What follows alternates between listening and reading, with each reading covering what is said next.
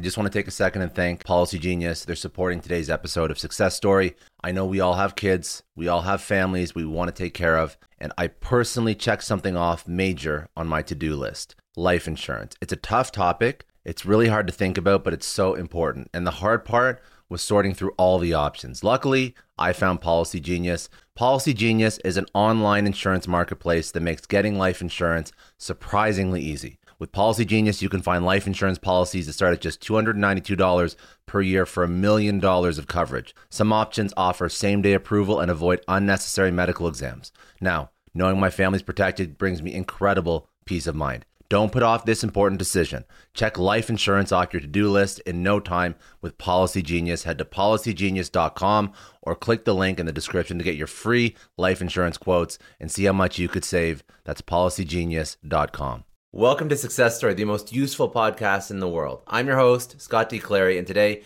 we're going to break down how Clubhouse grew from just another startup to a $1 billion valuation in just over 8 months. And if I'm not mistaken, now they're at a $4 billion plus valuation with 10 million weekly active users. This is a business growth case study.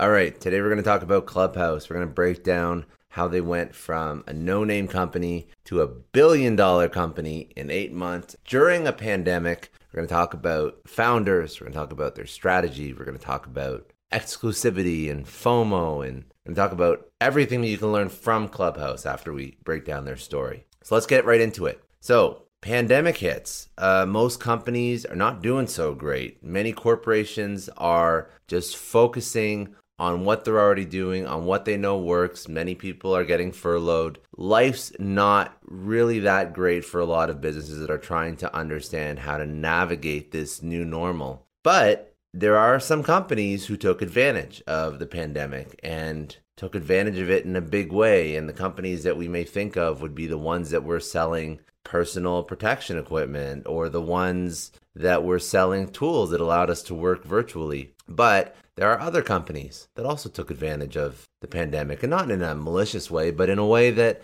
allowed them to transform themselves and tap into a need that probably wouldn't have been as prevalent in a pre-pandemic era. And that's what happened with Clubhouse. The transformation of Clubhouse turned it from a startup. It was a startup. It had smart people behind it, but it turned it from a startup into a $1 billion business in 8 months. And that's not normal. It was one of the most remarkable, fascinating, and brilliantly executed growth stories and strategies in startup history. So let's go back to 2020. So the two founders of Clubhouse, so Rohan Seth and Paul Davidson, they launched Clubhouse in April 2020 as an audio-only social media platform. That's how we still know it. The company's growth was largely driven by three separate aspects: influencer marketing, strong ties to Silicon Valley tech, and the beauty and simplicity of the product. That's what eventually led to the growth of Clubhouse. Now,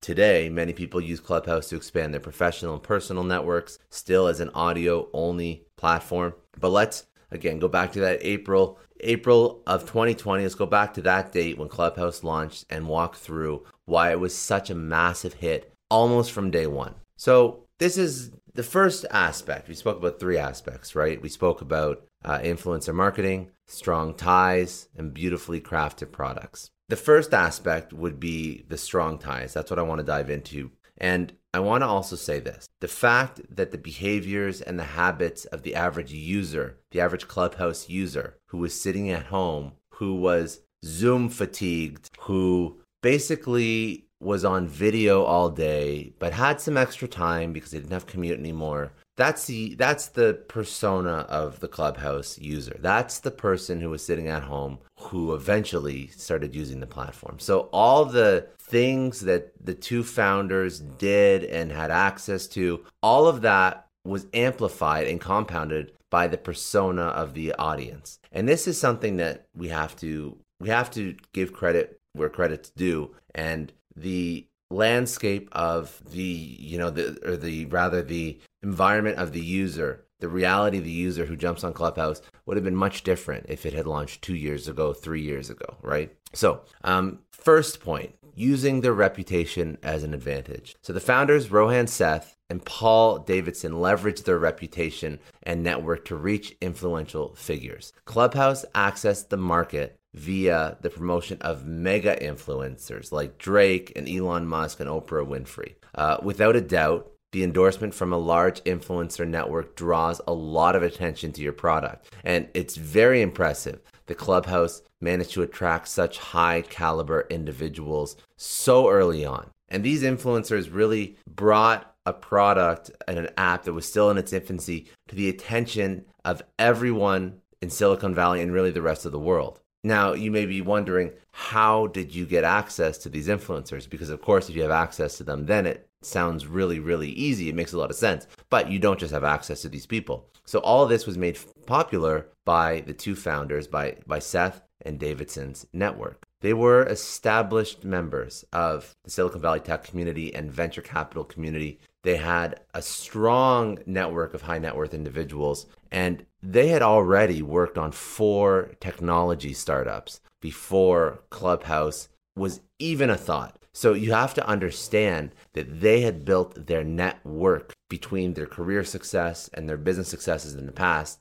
to get it to a point where they had the access, they had the connections, they had the reputation already that allowed them to tap into this audience. For example, just to show you how successful they were before you even heard of them or their product, Clubhouse, they had sold one of their first apps called Highlight to Pinterest. That's not a small acquisition in and of itself. So they had a network, they had past wins, they had a reputation, and with their ties to the tech and the venture capital scene, they managed to raise $12 million from Andreessen Horowitz, a private American venture capital firm, a very notable and well-known American venture capital firm. And this was an impressive first win for Clubhouse and obviously attracted some attention because Andreessen Horowitz doesn't just invest in anybody. Like, for example, they've been in Coinbase, they've been in Lyft, they've been in Ripple, Databricks, Oculus VR, some really, really notable companies. Now, to understand why this investment was such a big deal and why it had such an impact on the success of Clubhouse, we have to look at Silicon Valley in a broader context. In Silicon Valley, many startups fail. This is not uncommon for people to fail. In fact, 90, 95, 99% of startups, they fail. And why is that? Lack funding, investors pulling out, hiring the wrong people, personalities, ambitions, goals of the founders don't align. And as a consequence, the companies become fragmented, they become divided. Venture capital investors and firms like Andreessen Horowitz and others, they're very risk adverse. They deny companies funding when they most need it, meaning the idea doesn't even get off the ground. So by having the reputation, by building out small things and by doing those things successfully and by putting in the time and the years and to build the network, this is what allowed them to raise money easily when they needed it. So the funding in and of itself helps your company progress forward, but also just getting the funding attracts good attention. It shows that a notable venture capital firm is interested in you. So this provided that first successful route to market awareness, which again allowed more notable influencers to feel comfortable getting behind the platform, lending their name to the platform, hopping on. And of course, because how it works in Silicon Valley is when one investor goes in on a project, this makes a lot of other investors feel very comfortable. So when Andreessen Horowitz gives a company $12 million, many other investment firms now feel as though, well, now it makes sense for me to go in. And usually what happens is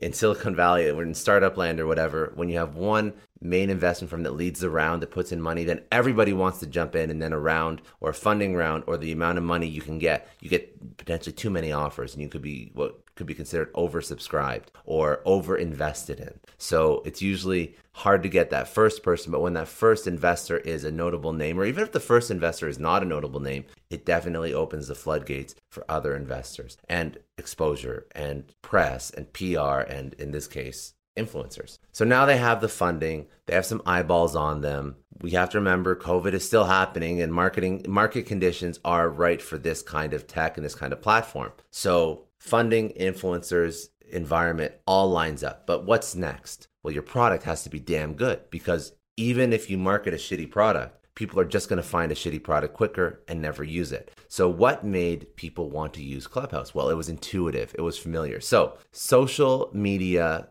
communities always struggle to gain the approval of a larger audience if the first time you use it, it isn't intuitive. It isn't simple. It doesn't make sense. It's not flawless. And that's what Clubhouse made sure they were. They were intuitive. They were user-friendly. The onboarding was simple. It got the attention and it followed it up with high-quality design, and it allowed users to feel comfortable using it, which allowed them to stay on the platform and made them want to stay on the platform. Even if you think about how you can use it in your day-to-day. If you're on Clubhouse, you don't have to be staring at your phone at your screen to use it. You can be using it while you're at the gym, while you're walking, while you're studying, while you're relaxing. It's just audio, it's just listening. And they've made it so that it's a very, very user-friendly tool once you're in it to join, to jump between rooms, to engage in conversations, to just listen to conversations and potentially not get involved. So the user experience, as well as even the design, the layout, the font, the pages, the flow, all of it was very well put together. And that makes for a comfortable product, a product that feels familiar from day one. And when you have that type of product that just resonates with the user the first time they interact with it, that's a sticky product. That's something that they'll keep using again and again and again because the experience is enjoyable. And if you want to speak about some data points that validate everything I'm saying, Clubhouse generated similar levels of engagement and app retention as Spotify due to the fact that you didn't have to leave your phone on to actually use it. And high levels of screen time lead to higher rankings in the App Store, which meant more downloads, which meant more attention from investors, which meant more attention from influencers. So you can see how all these things really need to align. And then the last piece that Clubhouse did really, really well was a bit of FOMO with an invite-only layer. So the nice thing about Clubhouse is that once you're in, you're in. It has an open networking structure. In essence, it means that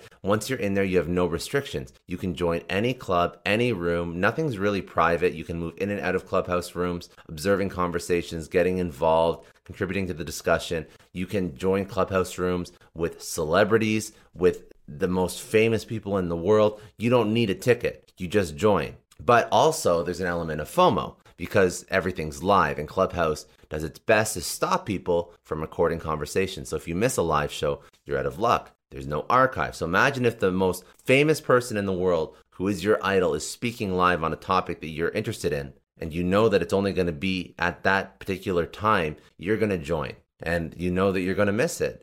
You know that if you miss it, you're never going to be able to hear that segment again. So it increases FOMO, or fear of missing out, so that people want to join and want to get involved. But then also there's the invite-only piece mixed in with the live FOMO component. So the invite-only piece, it was structured like this. So when Clubhouse was first launched, it was launched on an invite-only basis, and it was actually only originally launched on iOS, and it wasn't even available for Android users. So you needed an invite from somebody to join. By December of 2020, it had 600,000 members, as well as celebrities who had joined. Now, a few months later, it has it has 10 million weekly active users. So it shows you that even if it's invite only, if you have all the other elements aligned, people are going to want to join. They're going to want to participate. And the platform does have a very exclusive feel. When you're trying to join, you don't have an invite yet. It has an air of mysteriousness and unexplainability. Like, you just know that there's celebrities there. You know that there's people there, your peers there.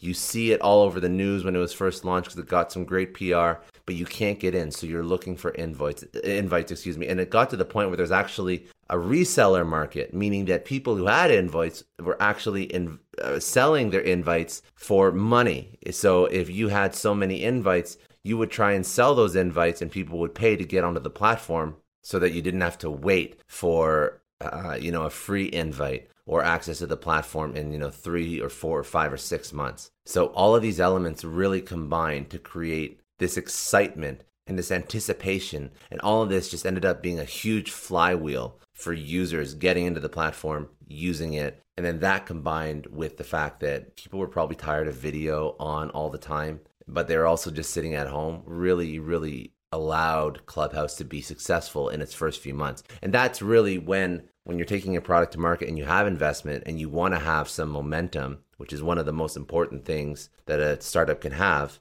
it allowed them to really hit the ground running in a major way, which has led their platform to gain the success that it has had to date. And of course, we can always attribute it to the network of Seth and Davidson and the fact that they had past successes, but realistically, you can read into it a little bit deeper and you can see that, of course, the network helped, but there was a perfectly executed take-to-market strategy and playbook, which really ended up and resulted in the success that Clubhouse has seen. And what is the end result? Well, today, as of July 2021, Clubhouse is worth and valued over $4 billion. Now, here are 11 lessons that I've drawn out from the Clubhouse story that I think are great lessons, just to recap, and lessons that if you are building a startup or you're building your thing, or even for people that aren't building their own thing, these are very smart and hopefully insightful lessons. So, number one, reputation and network can expedite anything you're working on or you're taking on, job hunt, startup, etc.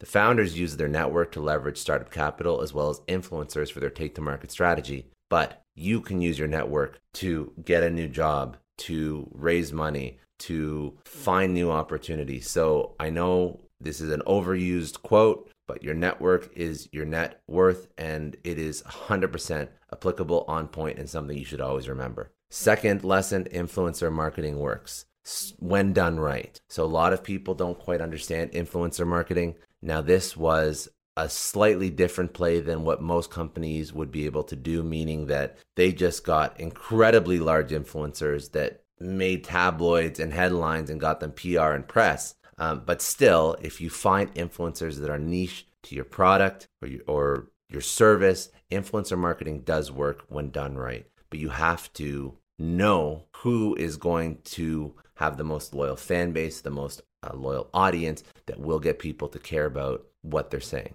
Third lesson, an overnight success takes years. This was the fourth successful, if I'm not mistaken, it could have been the fifth because they did four previous. So it would be the fifth successful tech venture by the two co-founders. So always you see the end result, but you don't see all the work and the hours and the success and the failures, because I can guarantee you if there was four successful tech ventures, there was a hell of a lot of failures as well. You don't see all of that, right? So you just see these two guys, they built Clubhouse. Oh my God, what an incredible company and business. But you got to take a look back and see all the things that they've done to get to the point that allowed them to create Clubhouse. Because if Clubhouse was the first thing these two people made, there's a really good chance it would have not turned out the way it did today. Lesson number 4, FOMO and exclusivity will always drive people to want to be in. Make something that people value and make it exclusive. Number 5, product-led growth and product-led marketing is important. Part of the appeal of an app or a product or even a service is just creating something that's exceptional. People just don't seem to focus as much as they should on just creating incredible stuff. So part of the appeal of the app was the intuitiveness, the user-friendliness of the UI, the UX. Just take this as a lesson as like build incredible shit and people will find it. You just don't put out garbage into the world. Number 6, have a strong take-to-market strategy. So yes, they had their network, they had their connections, but you can see all the different steps they took to get their product to market. That was executed flawlessly. So they didn't launch the product and just hope people signed up. Have a strategy. Even if it's not perfect, have some sort of strategy. Don't just put something out into the world and have no strategy for marketing it or selling it. You have to have some idea of how you're going to find your users. It doesn't mean you should wait till it's a perfect plan, but have some sort of plan so you can action against it. Number 7, creating a community is hard, but when done right, it's a $1 billion non-business idea. So all successful apps, Facebook, Twitter, Instagram, LinkedIn, these are all social media communities. But even non-social media companies that really have their consumers as evangelists, they've created a community. So creating a community, even if it's not your core product, which it is for Clubhouse and for other social media apps, creating a community will always help you build a business. Audio is powerful and intimate. Lesson number 8.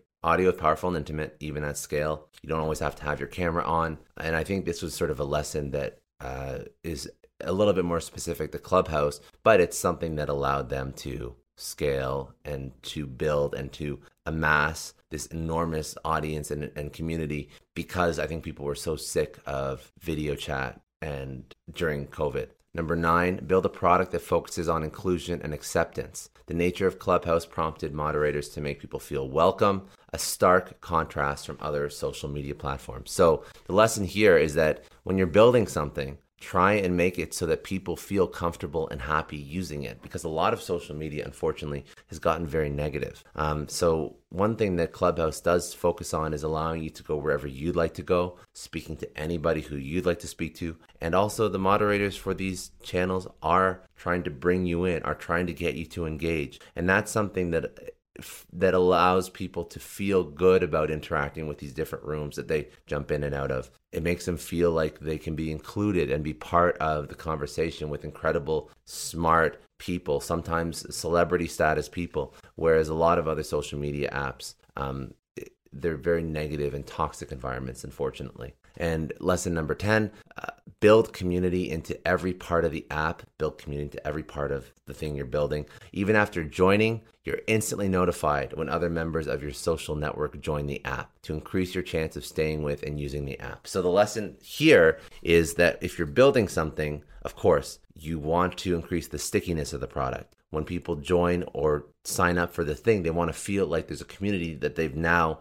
entered into. And what Clubhouse did well is after you joined, it's now showing you in your phone, in your contacts, who else is using the app. Who else out of your friends is also in this community. So you feel like you're part of something. You feel like you're in this with your friends.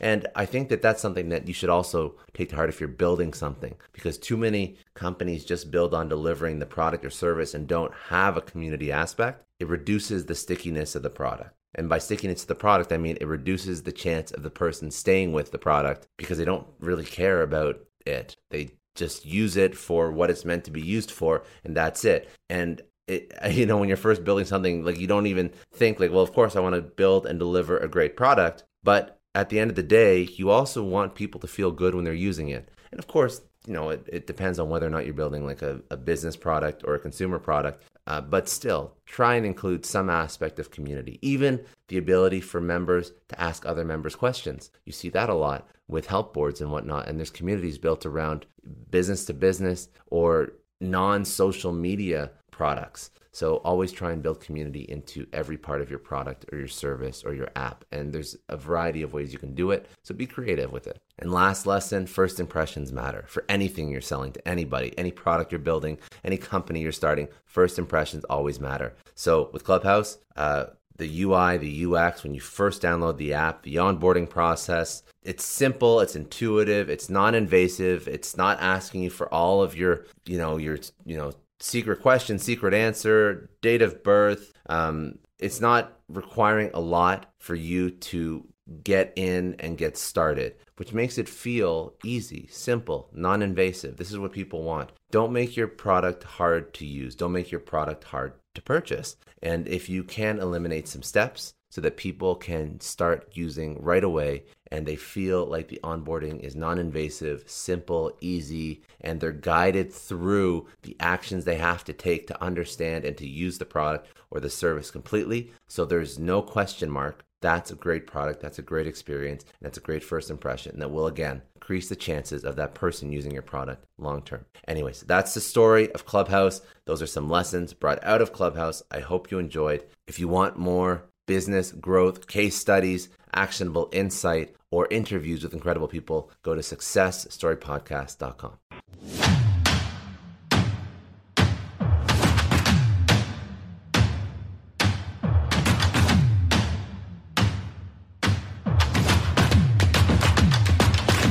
I know a lot of entrepreneurs listen to this show, and NetSuite has been a huge supporter for entrepreneurs, for business owners, because there's one thing that we all know. Business is about making money, and it's about your bottom line. And the less you spend on the nuts and bolts of running your business, the more profits you keep. But these days, everything is costing more. Supplies, people, shipping. It squeezes your margins, and I've been there, juggling multiple systems for finance, inventory, you name it, each with its own costs and its own set of headaches. That's why I made the switch to NetSuite by Oracle. It's changed our company. Think about it. NetSuite is one of the top financial systems out there. It puts your whole business on one platform: accounting, finance, the works. One data source for everyone. There's no more mismatched info. And because it's in the cloud, it slashes your IT costs. No more servers, no more updates. Just access NetSuite from anywhere. With one integrated suite, your overhead drops big time. And here's the real win: efficiency. Everything's connected in NetSuite. Costs are ridiculous lately. Find a proven way to reduce your expenses and get better performance out of your team. It's a no-brainer, and that's what NetSuite offers. Over 37,000 companies have figured this out already. You have to join them. Right now, through to April 15th, NetSuite's got an incredible, flexible financing plan. Check it out and see the savings yourself at netsuite.com/Scott Clary. That's netsuite.com/Scott Clary. Hiring as a small business owner is a major pain. That's why LinkedIn is supporting today's episode. You need people with the right skills and experience, but finding them can take forever. It is incredibly frustrating to keep seeing candidates who just aren't a good fit, and that's why LinkedIn Jobs has been a game changer. Let me tell you a little story. We needed to hire a graphic designer, somebody with specific tech and software knowledge and the ability to truly understand our brand. And I started with all the usual job boards, and it's the same old story. Tons of irrelevant applications. No one's really matching my needs. I tried LinkedIn Jobs, and the quality of candidates was just on another level. People with impressive portfolios, relevant expertise. I finally felt like I was interviewing the right people. That's truly the power of LinkedIn's massive professional network. You're tapping into this huge pool of talent you simply wouldn't find on other sites. It's about finding those niche candidates you actually need. And with the right people in front of you, hiring becomes a breeze. Did you know that 86% of small businesses find a qualified candidate on LinkedIn Jobs within 24 hours? That is how well their system works. Honestly, do yourself a favor and try LinkedIn Jobs next time you're hiring. You can post your job for free at linkedin.com/excellence. That's linkedin.com/excellence. Terms and conditions apply, but it's definitely worth trying out.